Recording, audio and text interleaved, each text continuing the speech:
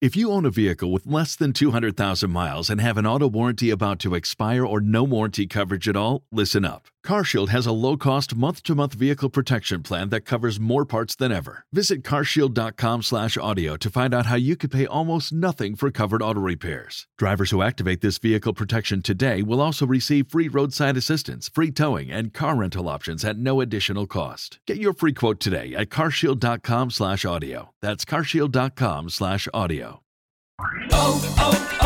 O'Reilly!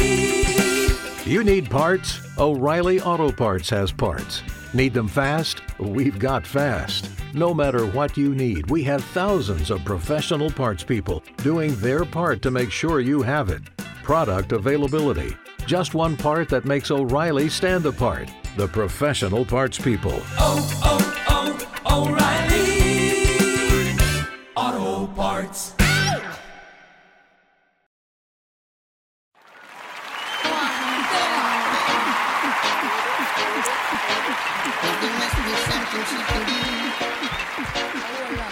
This heart is broken in two. I'll fix it. Just slip on it. Tell me it's a case of emergency. There's a patient by the name of Gregory. Night nurse. Only you alone can quench this your turn. I know. My night nurse. You want me? Oh, the pain is getting worse. I know all about it, you know. Gregory, when we say, relax, lay down, and keep back. I am your night nurse, good medicine me got. Make me kiss your face and massage your back. Keep you warm all night, cool you down when it's hot. It's time to take your medication. Hello everybody, this is Candice Fuego from the Pulse of Candice Fuego Show. J'ai présentement deux podcasteurs infirmières de carrière qui ont Parlons soins. Donc j'espère que vous avez suivi leur page et suivi sur Spotify. Ils ont des contenus très enrichissants en information au niveau éducatif. Aujourd'hui, ça va être un peu plus au niveau d'intervention, partager un peu des connaissances et papier crayon de préférence. Et je vais les laisser s'introduire afin que vous puissiez encore plus les connaître davantage. Donc, je vous donne la parole. OK. Cass, Jennifer, OK. Cass, Moi, Jennifer. c'est Jennifer. Je suis infirmière depuis quelques années. Je suis enseignante aussi en soins infirmiers. Je suis podcaster vraiment très peu, mais une fois par semaine avec Kay. Sur la plateforme Parlons de soins. On est aussi sur YouTube quand on enregistre nos épisodes qui s'appellent Twin Nurses. Puis notre but, en fait, c'est vraiment de pouvoir rassembler plusieurs infirmières, surtout de la communauté, mais c'est pour donner un exemple à tout le monde que tout est possible et que c'est normal de se sentir perdu, de se sentir stressé et tout. Donc, on parle de choses qui sont controversées, on parle de choses, de trucs et astuces pour les étudiants, mais autant pour les infirmières aussi. D'actualité. Donc, vraiment de l'actualité aussi. Des choses qui sont éthiques, qui ne sont pas nécessairement discutées. Puis, en même temps, j'essaie de partir mon entreprise de tutorat en soins infirmiers. Donc, c'est un peu ça, sur ça que nous et je travaillons là-dessus. Le tutorat, c'est juste elle. Oui, c'est juste moi. Moi, je suis là, l'accompagnatrice. Si elle est mal prise, je peux aider. Mais sinon, le tutorat, c'est all about you. Hein? What the business? Sinon, à peu près comme Jen, je suis infirmière depuis quelques années. Elle m'a traînée dans l'enseignement, mais j'aime bien ça maintenant. Donc, je vais arrêter de la chicaner là-dessus. Puis, on a parti le podcast. Ça a commencé l'an passé, vraiment. Mais on a commencé pas encore un an, là. Yeah, true, c'est en 2000. J'ai rien dit. On a commencé en début d'année. On a commencé en début d'année. Ça fait longtemps qu'on fait ça. 1er février. Ouais, dans le fond, on était à l'école, on est enseignante aussi, puis on s'était dit que c'était une bonne idée d'extendre notre connaissance à plus que juste nos étudiants. Donc, on s'y s'est mis, puis on apprend nous-mêmes aussi sur des sujets. La dernière fois, on avait une sexologue et j'en ai appris des petits bouts. Donc, disons que c'est autant pour les autres que pour nous. Nous aussi, on apprend là-dessus. On apprend tous les jours, donc... Ben oui. Donc là, on va parler de manière un peu en tout cas, j'ai besoin de votre connaissance, votre expertise, vos conseils. Je vais commencer quand même précis dans le sujet. Comme j'ai perdu quelqu'un de proche de moi qui est décédé, ça fait quelques jours. Et puis, bon, on nous a fait part qu'il était décédé de la pneumonie, mais qu'il ne se sentait pas bien. Il est arrivé à l'hôpital, il a fait le test COVID, c'était négatif. Et puis, à partir de là, ils ont dit que ses poumons, il y avait de quoi qui était très avancé, qu'il devait faire un traitement de 7 jours. Et suite à la première intervention du traitement, malheureusement, il est décédé d'une crise cardiaque. Et là, moi, je trouvais ça super étrange. J'essaie de me renseigner un peu plus, puis je me suis dit, pourquoi pas faire un épisode sur ce sujet-là, parce que c'est de quoi qui est très courant de nos jours dans la communauté, des crises cardiaques, des maladies du cœur, mais non seulement les maladies du cœur, c'est des fois des symptômes inconnus. Il y a de quoi quand même que vous allez pouvoir partager avec nous, afin qu'on puisse comprendre un peu plus le behind the scene et qu'est-ce qui serait suggéré d'être fait. Parce qu'on sait que nous, en tant que Noirs, quand on a des douleurs, on ne se sent pas bien, la première réaction qu'on a à faire, c'est d'aller se coucher. Il y en a d'autres qui vont aller se renseigner. Et il y en a qui ont la phobie des hôpitaux. Puis moi, je ne vous mentirai pas, je commence vraiment plus en plus de voir que certaines personnes qui n'aimaient pas aller dans les hôpitaux, qu'aujourd'hui, je peux vraiment confirmer pourquoi ils n'aiment pas ça. Parce que l'ingérence médicale, c'est de quoi qui est très, très courant. Et je le dis, je vais le redire encore, moi je suis une personne qui commence à vraiment comprendre qu'on vit dans un monde qui est plus spirituel qu'autre chose. L'argent est plus important et la spiritualité est de l'avant. Puis je trouve qu'il y a des personnes malheureusement ne mettent pas l'emphase que tu as une chance sur 2 de tomber sur une bonne infirmière, une chance sur 2 de tomber sur un médecin qui prend ton cas au sérieux. Puis je trouve qu'il y a beaucoup de personnes malheureusement qui décèdent par une mauvaise gestion ou une mauvaise décision, que le médecin juge que « Ah, ben c'est correct, ok, c'est beau, t'as juste à aller chez vous, puis tout. » Puis personnellement, la personne arrivée chez elle ou chez lui décède. Donc là-dessus, je voulais que vous puissiez élaborer sur les pneumonies, la COVID-19 aussi. Bon, moi, je vous mentirai pas, je crois pas à la pandémie, mais je crois qu'elle existe, la COVID-19. Corona veut dire couronne, la couronne, puis il y a aussi tout ce qui est thoracique dans l'air. Donc, vous pouvez m'expliquer un peu plus qu'est-ce qui est relié entre les poumons et le cœur qui pourrait causer une crise cardiaque? Si vous pouvez élaborer. On y va avec, en fait, que ce soit pneumonie ou COVID, peu importe, on y va avec, parce que la COVID cause la pneumonie, mais si on y va directement avec la COVID-19. Qui s'appelle SARS-CoV-2, parce qu'on a un SARS-CoV-1. Donc, le corona est une maladie qui était déjà connue, mais c'est un virus qui est muté. Donc, c'est devenu le SARS-CoV-2, tout comme on a H1N1, H2N2, on a toutes sortes de H et N qui sont typiques de l'influenza. Donc, on a la COVID-19. On appelle ça 19 tout simplement parce que ça a été découvert en 2019, tout simplement. Donc, le vrai nom, c'est SARS-CoV-2. Le SARS-CoV-2, c'est un virus. Puis, dès qu'on attrape un virus dans le corps humain, le corps, son instinct, c'est je vais aller combattre le virus. Donc, on va mettre en place toutes les défenses immunitaires qui existent. Donc, on va essayer de combattre le virus. Ça, c'est comme ça pour tous les virus, toutes les bactéries, tous les protozoaires, peu importe ce que vous voulez, là, le corps, c'est comme ça qu'il réagit. Pendant la défense immunitaire, il y a une réaction inflammatoire. Le SARS-CoV-2 va directement dans les poumons, parce que c'est comme ça qu'il est attrapé, principalement. Puis, il va directement dans les poumons, donc la réaction inflammatoire va se produire dans les poumons. Une fois que les poumons, justement, il y a une réaction inflammatoire, quand il y a de l'inflammation, souvent, pour amener toutes les cellules immunitaires, il y a du liquide qui se crée. Puis c'est là que ça peut se transformer, justement, en pus, comme certaines plaies qu'on peut avoir sur le bras ou peu importe. Donc, mis à part ça, donc ça crée une réponse immunitaire au niveau des poumons, puis ça crée la pneumonie, directement. Donc, on a la pneumonie qui est causée par le virus SARS-CoV-2. La pneumonie étant une réaction inflammatoire et le SARS-CoV-2 causant une réaction inflammatoire systémique, donc partout dans le corps. Donc, plusieurs organes réagissent durant l'infection du SARS-CoV-2. Donc, On a des réactions, quand on fait les tests, on va réaliser que le patient, souvent, il y a des signes d'infarctus. Donc, infarctus, c'est crise cardiaque. Puis, pas se tromper avec arrêt cardiaque, c'est une crise cardiaque. Donc, là, on réalise que ça affecte aussi le cœur, parce que dans le fond, le cœur et les poumons, ça va souvent ensemble.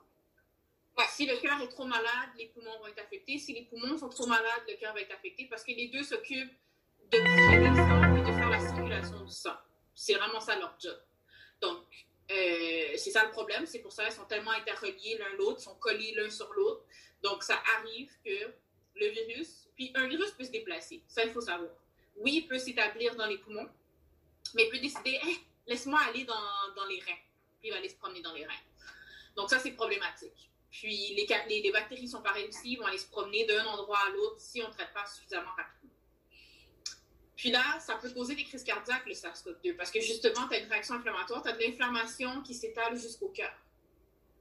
Puis on a une enzyme qui est sécrétée dans notre corps quand le cœur est affecté, ça s'appelle l'étroponine.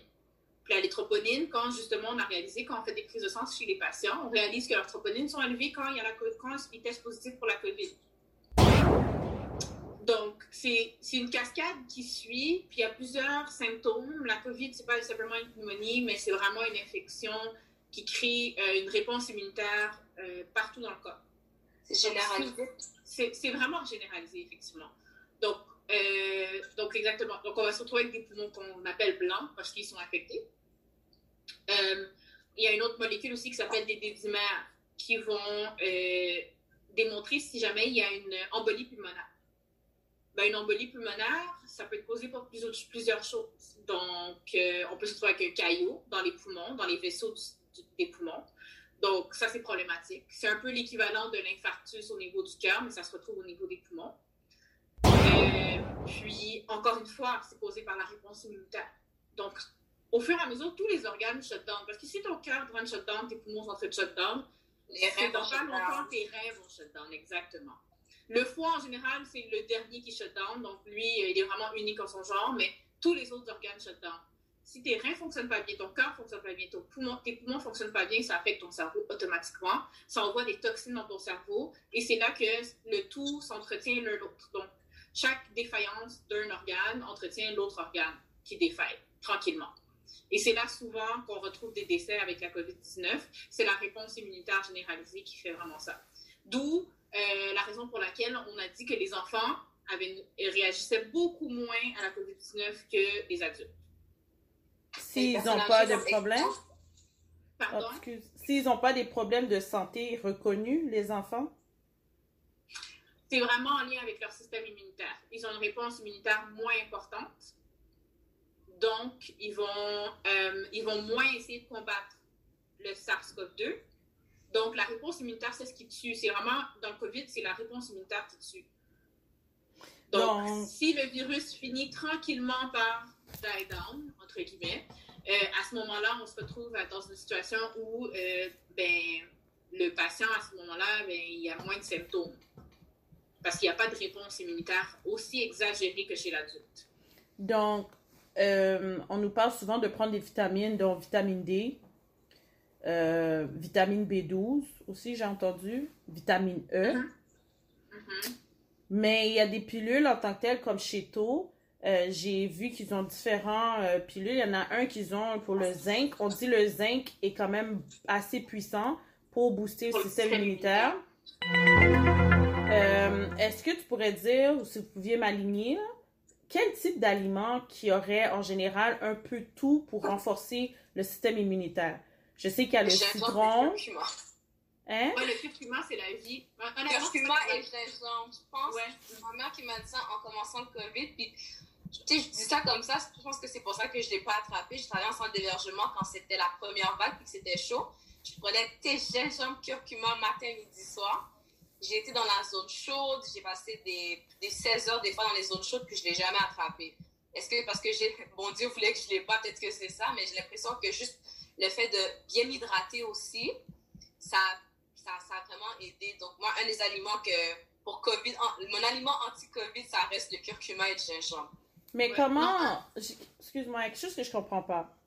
Si tu es dans un centre d'hébergement de personnes âgées, que ces gens-là ne sortent pas, OK? Ils ne sortent pas, ces gens-là, petits bloopers. Les gens ne sortent pas.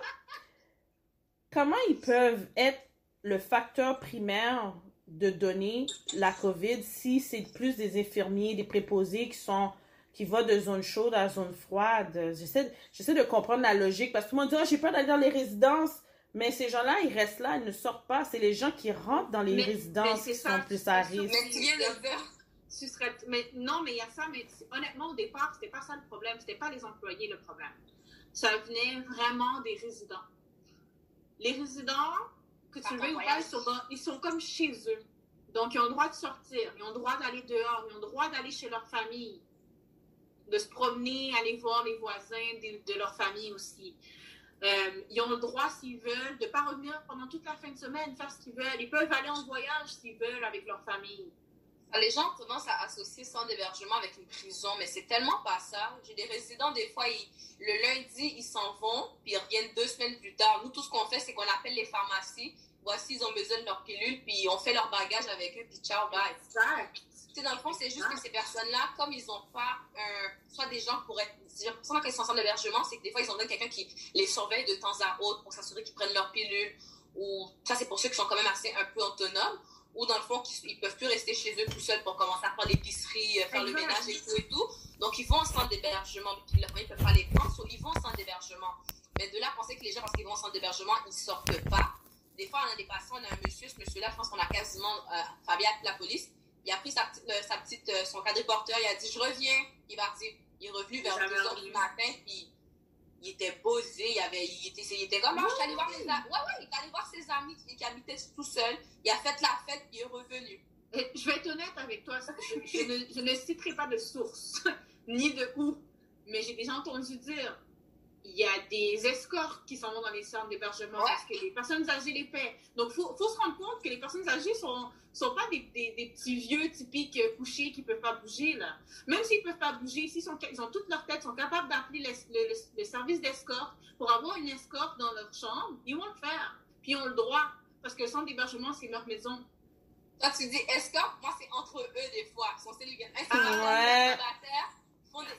Moi, j'associe le centre d'hébergement à une école secondaire pour personnes âgées.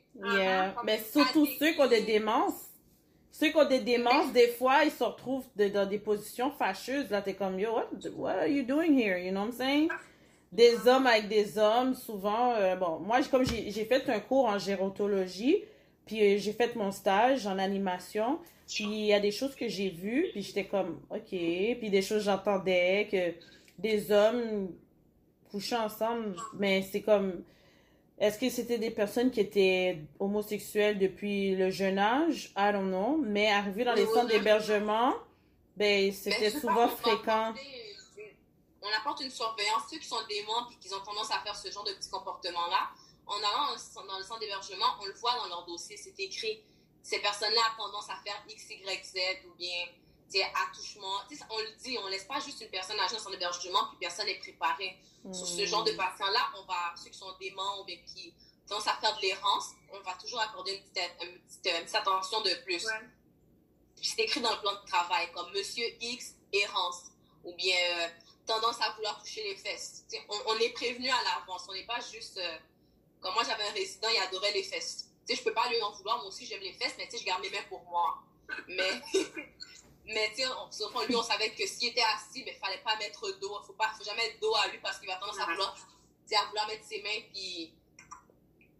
Donc, en centre d'hébergement, les gens, donc, pour revenir à ce qu'on disait, comment la maladie venait, donc c'est comme Jill a dit, des fois ils sortaient, ou bien ils vont chez leur famille, puis cette famille-là revenait de Cuba ou revenait de Miami pendant qu'il y avait la COVID.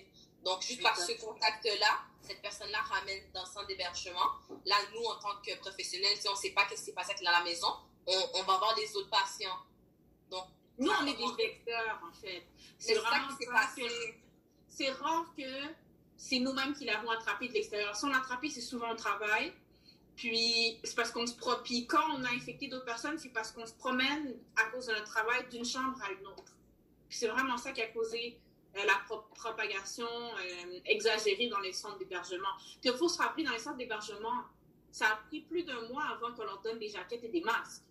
Oui, il y avait un problème de... Oui, de gestion. Ça a appris que 50% des résidents du CHSLD Sainte-Dorothée meurent pour qu'on fasse...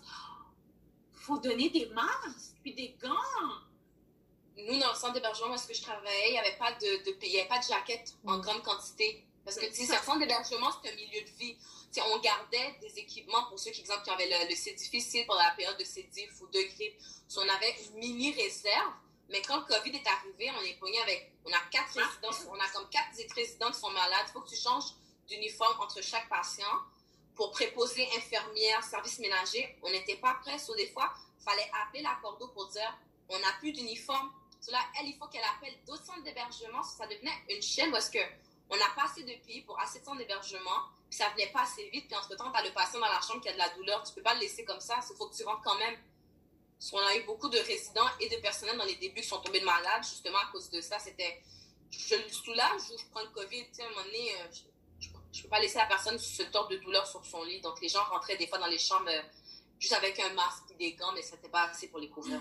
Non, mais ça c'est un problème aussi avec les professionnels de la santé. On veut trop vouloir sauver, sans penser à notre peau. Puis ça, c'est une expérience personnelle que j'ai eue. J'avais un patient COVID positif. Il était intubé, il a essayé de s'extuber. J'ai failli frapper ma collègue parce que je voulais pas qu'elle rentre dans la chambre. Elle voulait courir pour aller. J'ai dit, qu'est-ce que tu fais? Je l'ai tiré. J'ai dit, non, sois habillée. J'ai dit, le gars est positif, tu peux pas te mettre en danger. T'as des enfants là chez vous, là.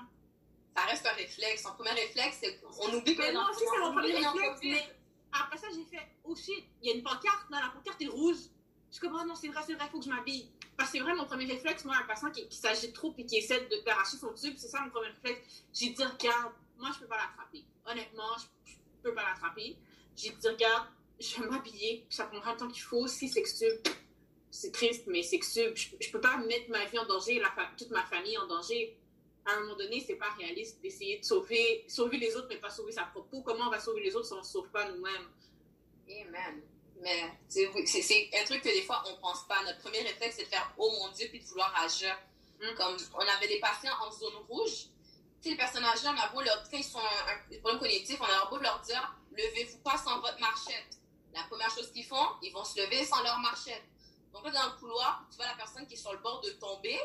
Là, tu te dis « J'ai pas le temps d'aller mettre ma jaquette, mes gants, mon masque, elle va tomber. Ça prend 1 seconde, nanoseconde. » Sur le réflexe, déjà, c'est de courir dans la chambre sans aucune protection puis de rattraper le patient. 2 jours plus tard, qu'est-ce qui se passe? Positif.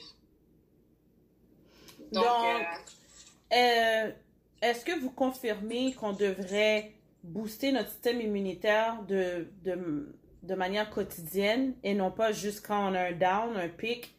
Tu sais, exemple, nous les femmes, si on n'a pas encore d'enfant ou on envisage d'avoir un enfant, on peut prendre les vitamines prénatales, qui a quand même beaucoup de vitamines dedans. Donc, acide folique, vitamine D, vitamine E, B12. C'est tout en proportion là, dans une pilule.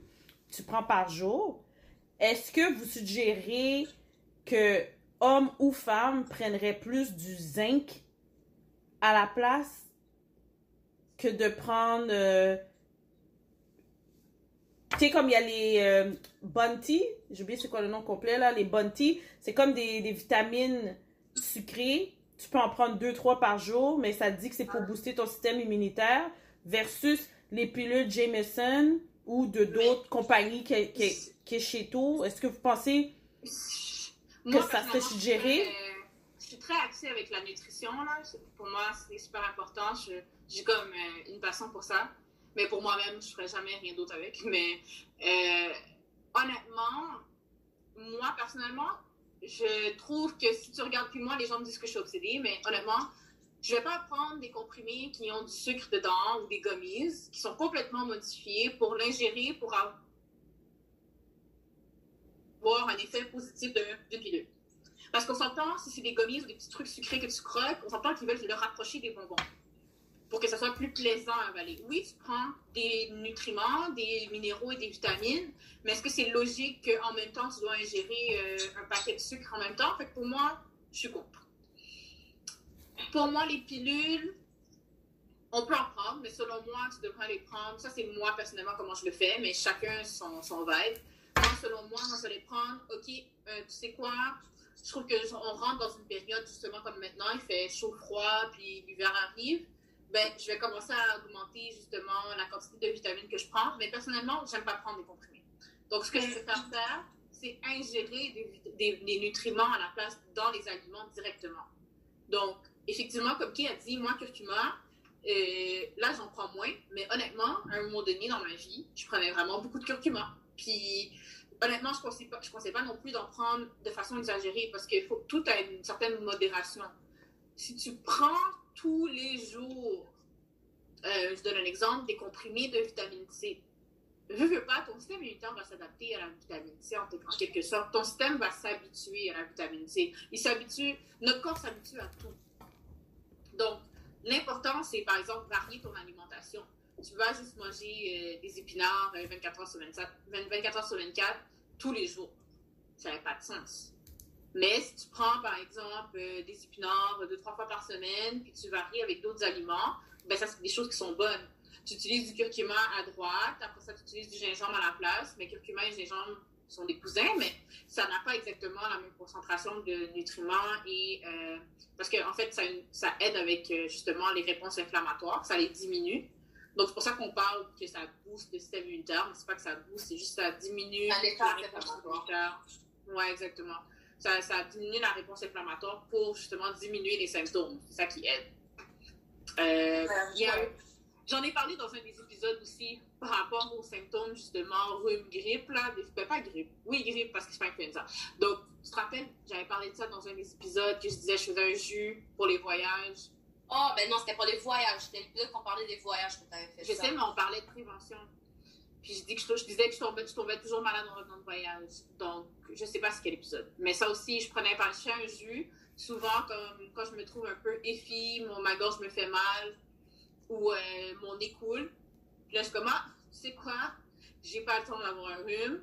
Ben, je vais prendre un ananas complet. Puis l'ananas, je prends pas du jus d'ananas. Je prends l'ananas au complet. Je fais un jus avec. Je prends le cœur aussi, parce que je mets dans un... qu'on appelle ça? En tout cas. Un blender? Mais c'est pas un blender. Un juicer. Un juicer? Non, mais on peut utiliser un juicer, mais effectivement, on peut utiliser un juicer aussi. Mais dans le blender, ça va laisser le cœur dans le fond. En tout cas, peu importe. Puis, je rajoute du curcuma, je rajoute des oranges, pas du jus d'orange, des oranges. Je vais rajouter du citron, puis c'est ça. Puis, je mets du curcuma dedans, avec des épices, gingembre, cannelle pour donner du goût. Puis, honnêtement, on peut faire ça, puis ça donne un petit boost. Mais prendre ça tous les jours, je veux dire, l'ananas est super sucré, là. On peut pas prendre l'ananas tous les jours.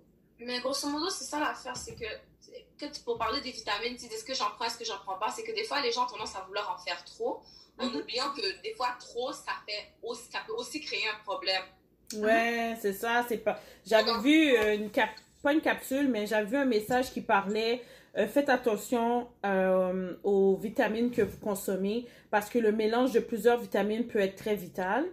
Puis, c'est pour ça que je vous posais la question, parce que si quelqu'un prend 5 pots de vitamines, il prend une pilule vitamine D, il prend une pilule vitamine E, une pilule B12, une pilule vitamine D. En tout cas, là, je sais pas, je me suis mélangée. Mais en tout cas, il y en a 5 pilules qui prend de vitamines, tandis qu'il y aurait une seule pilule qui pourrait aider, ben, vas-y avec la pilule qui a un peu tout dedans. Parce que une fois par jour, c'est comme nous, on a les femmes, on peut prendre les vitamines prénatales, OK? Ben, les vitamines prénatales ont quand même beaucoup de vitamines dedans. Comme, il y a l'acide folique, il y a la B12, il y a le vitamine D, mais c'est réparti par des pourcentages qui sont peut-être moindres. Comme nous, les Noirs, on doit prendre la vitamine D parce qu'on est faible en vitamine D, malheureusement, à cause du soleil qu'on n'a pas vraiment sur nous et tout. Donc, c'est mieux de prendre le vitamine D qui est prescrit par un médecin qu'un vitamine D qu'on achète sur qui est en vente libre dans les pharmacies. C'est pour ça que je dis qu'avant de commencer, les gens ont toujours tendance à vouloir se self-médiquer. Oh, je pense que j'ai besoin de telle pilule, j'ai besoin de telle pilule, j'ai besoin de telle vitamine. D'aller voir un nutritionniste puis un médecin, puis basé sur tes propres résultats, ils vont pouvoir te dire qu'est-ce que tu as vraiment besoin. Parce que si, exemple, tu manges toujours la même affaire, donc, je sais pas, moi, par exemple, je mange toujours quasiment les mêmes repas. Malgré tout ça, je sais que j'ai des besoins de vitamine D. Je n'irai pas aller acheter plein de vitamine B, C, E, parce que je sais que mon corps, je suis correcte pour ça. Mais la vitamine D, c'est mon problème. Je vais aller acheter particulièrement ce que le médecin a dit que j'en ai vraiment besoin par rapport à mes résultats, prise de sang, puis de ce que ma nutritionniste a dit. Dans le fond, c'est avant d'aller vouloir dire « Oh, j'ai besoin de telle vitamine, c'est d'aller revalider avec un médecin et un nutritionniste. Voici mon plan alimentaire, voici ce que je mange théoriquement dans une journée. Puis maintenant, le médecin, il va savoir, OK, on va faire des prises de sang. Ah, ben finalement, tu sais quoi, il manque des vitamines B12, il manque des vitamines D. Voici tel médicament que tu peux aller acheter. » C'est beaucoup plus safe que d'aller dire, je pense que j'ai besoin de telle vitamine, je vais aller en acheter. Parce qu'à un moment donné, tu sais pas dans quel bateau tu peux te mettre là-dessus. Là. Tu viens d'apporter un point. Le curcuma, en passant, ça aurait été important de savoir, est-ce que c'est une cuillère à thé qu'on devrait prendre de curcuma? Le curcuma, la difficulté, c'est qu'il n'y a pas vraiment de limite. Parce que honnêtement, la limite, c'est tellement pas bon que tu ne voudras pas le manger. Non, mais le goût, il est quand même bizarre, là. Donc, tu peux le mettre dans ta cuisson. Comme les Indiens, quand ils font leur poulet, ils mettent souvent du curcuma dans leur viande. Dans n'importe quelle cuisson, ils mettent du curcuma. Nous, les Haïtiens, on n'en met pas, mais ils sont dans nos épices. Quand tu peux de regarder en arrière, moi, j'ai remarqué que le curcuma est listé derrière. Il est dedans. Il est peut-être pas en très grande quantité, mais il est présent. Donc, je me disais, si on aurait une idée... Moi, je cuisine beaucoup avec. Comme ça passe inaperçu. Parce que honnêtement, si tu veux prendre tes 3 cuillerées à soupe directement dans un thé, je suis pas sûre que tu vas être capable de le boire. C'est pas... moi, c'est un sachet de thé biologique. Je suis dans un magasin vraiment de produits bio, puis c'est vraiment un sachet de thé. C'est ça? Moi, j'ai vraiment un sac de curcuma. Mais c'est ça, mais ils m'ont vraiment dit, comme si tu veux du curcuma, vraiment bon curcuma, voici ce que tu dois acheter. Puis quand je prends mes 3 tasses, ça fait ma dose pour la journée. Il faut que je l'infuse tant de temps pour que... Puis tu mets un petit peu de sucre dedans, puis ça passe super bien. Parce que moi, il faut que je fasse ça sucré, sinon je peux pas l'avaler. Mais ça, c'est parce que c'est moi. Donc, pour la quantité, ça dépend vraiment de à quel point tu peux le supporter. Comme moi, dans le thé, je pourrais en boire matin, midi, soir, ça me ferait rien. Puis Jay, elle cuisine avec. Donc, c'est vraiment de l'introduire tranquillement. Puis à un moment donné, à la longue, on sent même plus le goût, je pense. Non, c'est ça, on s'habitue. C'est un goût qui se développe, le curcuma. Donc, curcuma, c'est très, très suggéré. Gingembre. Lorsque vous dites thé gingembre, c'est le gingembre naturel, sans mettre de miel ou de sucre dedans, parce que c'est très important, hein, parce que le sucre diminue l'efficacité de l'aliment en question. Donc, si je prends une cuillère à thé de curcuma et je prends du gingembre, je le bouillis, whatever, là, je le bois une fois par jour. C'est suggéré en matinée, après un repas, mais pas avant de dormir, au cas où. Parce que le gingembre, c'est quand même, ça donne un petit boost énergétique. Ça t'amène pas à aller dormir, le gingembre, là. Ben, je sais pas. Ça, je pense qu'il y a certaines personnes qui réagissent comme ça, mais le but, c'est pas nécessairement de donner de l'énergie. C'est juste parce que si tu le prends le soir, l'avantage, parce que, à moins que tu veuilles le prendre à jeun le matin, c'est l'avantage. Mais si tu le prends en dernier avant d'aller te coucher, c'est que ça fait un effet anti-inflammatoire dans ton système digestif, ce qui est très bon avant d'aller te coucher. Par contre, side note, avant d'aller prendre le gingembre, s'il vous plaît, allez regarder si vous ne faites pas de l'hypertension. Ouais. C'est vrai, ça. Ça, c'est... Tu sais... Les Haïtiens sont trop chauds pour dire « Ah, quittez ma boîte, ils ont tes gingembre, mais ils font de l'hypertension, ça marche pas, là. » Ben, à l'église, dans les jeunes, excuse-moi, là, c'est qu'est-ce qu'on te donne? On donne un thé gingembre cannelle avec 3 cuillères de sucre. La fête est tellement sucrée. Moi, je suis là, je regarde toutes les mamies qui sont autour de moi. Je dis, oh, c'est impossible, ils ont pas de diabète, ils font pas de l'hypertension. Impossible. Puis c'est comme, why are you doing that? Moi, personnellement, j'aurais préféré que tu me le donnes. Tu sais, donne-moi-le sans sucre. Sans sucre. Tu sais, c'est stupide à dire, mais c'est ça. Je prends nature, puis des fois, quand j'ai goût comme je sens que j'ai un petit goût bizarre, je mets comme juste un poup de miel. Je sais que ça pète l'effet, mais il faut que ça passe. Mais à des fois, là, au début, je faisais souvent ça, puis à la longue, à un moment donné, tu fais juste t'habituer au goût, ça n'a même plus besoin de rajouter de quoi que ce soit dedans. Puis à Diane, c'est vraiment bon. Avant de dormir, là, un petit Netflix, un petit tasse de thé, couché dans ton petit cabane, tu bois ton thé bien tranquille. Qui ça? Non, j'ai dit au lieu que les gens boivent du vin. C'est? Ouais. Mais là, c'est complémentaire. Are you talking to me, Jennifer? Non, moi j'ai beaucoup slow down sur l'alcool parce que quand il commence à faire froid comme ça, on est plus sujet à affaiblir notre système immunitaire. Puis l'alcool est un facteur en passant. Vous avez mentionné quelque chose plus tôt que les gens, je pense, ne prennent pas en considération. Booster un système immunitaire puis boire de l'alcool, c'est pas efficace. C'est comme si tu fais quelque chose, c'est comme si tu redevenais à zéro. Fait que c'est vraiment quelque chose que en tout cas, moi, en toute sincérité, je trouve que diminution de la consommation d'alcool, c'est très, très suggéré actuellement. Je voulais prendre l'emphase sur le vaccin parce que j'avais vu quelque chose vaguement sur Facebook, sur les réseaux sociaux. Et ils faisaient mention qu'ils allaient faire vacciner les personnes de la santé en premier. Est-ce que vous êtes au courant de ça? On vous a-tu parlé de ça? Ou, Pour le COVID ou pour la grippe? Le vaccin en tant que tel, le vaccin de la COVID, j'ai vu ça sur un groupe, puis c'était des personnes de la santé qui étaient en train de former, qui sont en train de préparer les personnes de la santé à prendre d'avoir le vaccin. Juste par rapport à ça, en parlant en CLSC, c'est que quand la première fois, je pense que le Canada, les chiffres, je vais dire grosso modo ce que je me souviens, c'est que le Canada allait faire une première commande d'à peu près 20 millions de vaccins. Ils allaient commencer à vacciner les gens qui étaient en première ligne, donc toutes les gens qui travaillent vraiment dans les zones chaudes, puis les personnes âgées en centre d'hébergement parce que c'est eux les plus gros vecteurs. Et après ça, c'était les enfants à l'école parce que c'est eux. Puis les immunosupprimés. Ça, c'était les quatre catégories de personnes qui allaient recevoir le vaccin quand elle arrivait en premier. Puis comme c'était sur 2 doses, ben ça allait être eux les principaux à se faire vacciner. Puis qu'après ça allait être les gens avec les maladies chroniques, donc les gens qui ont qui ont eu des cancers en rémission, diabète, maladies chroniques. Je pense que ça va être les premiers aussi. Parce qu'ils sont immunosupprimés à cause de la chimio et tout. C'est ça, donc ça allait vraiment être par catégorie. Puis après ça, quand toutes ces personnes-là allaient être vaccinées, ben là, ils allaient faire des plus pas massifs, parce qu'on peut plus faire vraiment de massif. Vaccination massive, c'est-à-dire plusieurs personnes en même temps qui viennent prendre le vaccin. Puis qu'après ça, ils allaient commencer à annoncer que ça allait être ouvert, mais qu'ils voulaient commencer, ils allaient envoyer les vaccins directement dans ces places-là en premier. Mais pourquoi les donner aux enfants si on sait que leur système immunitaire peut combattre le virus? Parce que même si les enfants peuvent combattre le virus, ils peuvent le transmettre à quelqu'un qui a peut-être pas un système aussi fort. Ma petite cousine de 4 ans, elle l'avait, elle pétait le feu, mais elle aurait pu lui donner exemple à moi, qui suis en santé, mais moi, après ça, je m'en vais en centre d'hébergement, puis je le donne à mes personnes âgées. Vacciner les gens, les enfants, on ne peut pas les enfermer. À un moment donné, il faut qu'ils aillent à l'école. Puis comme c'est plusieurs personnes à la même place, c'est clair qu'eux, ils vont sûrement y passer. Donc là, il y avait quelque chose que tu avais fait mention, Jennifer. Peux-tu un peu plus élaborer sur quelqu'un qui aurait la pneumonie, qui fait le test COVID, qui tombe négatif, puis que par la suite, c'est comme... Okay.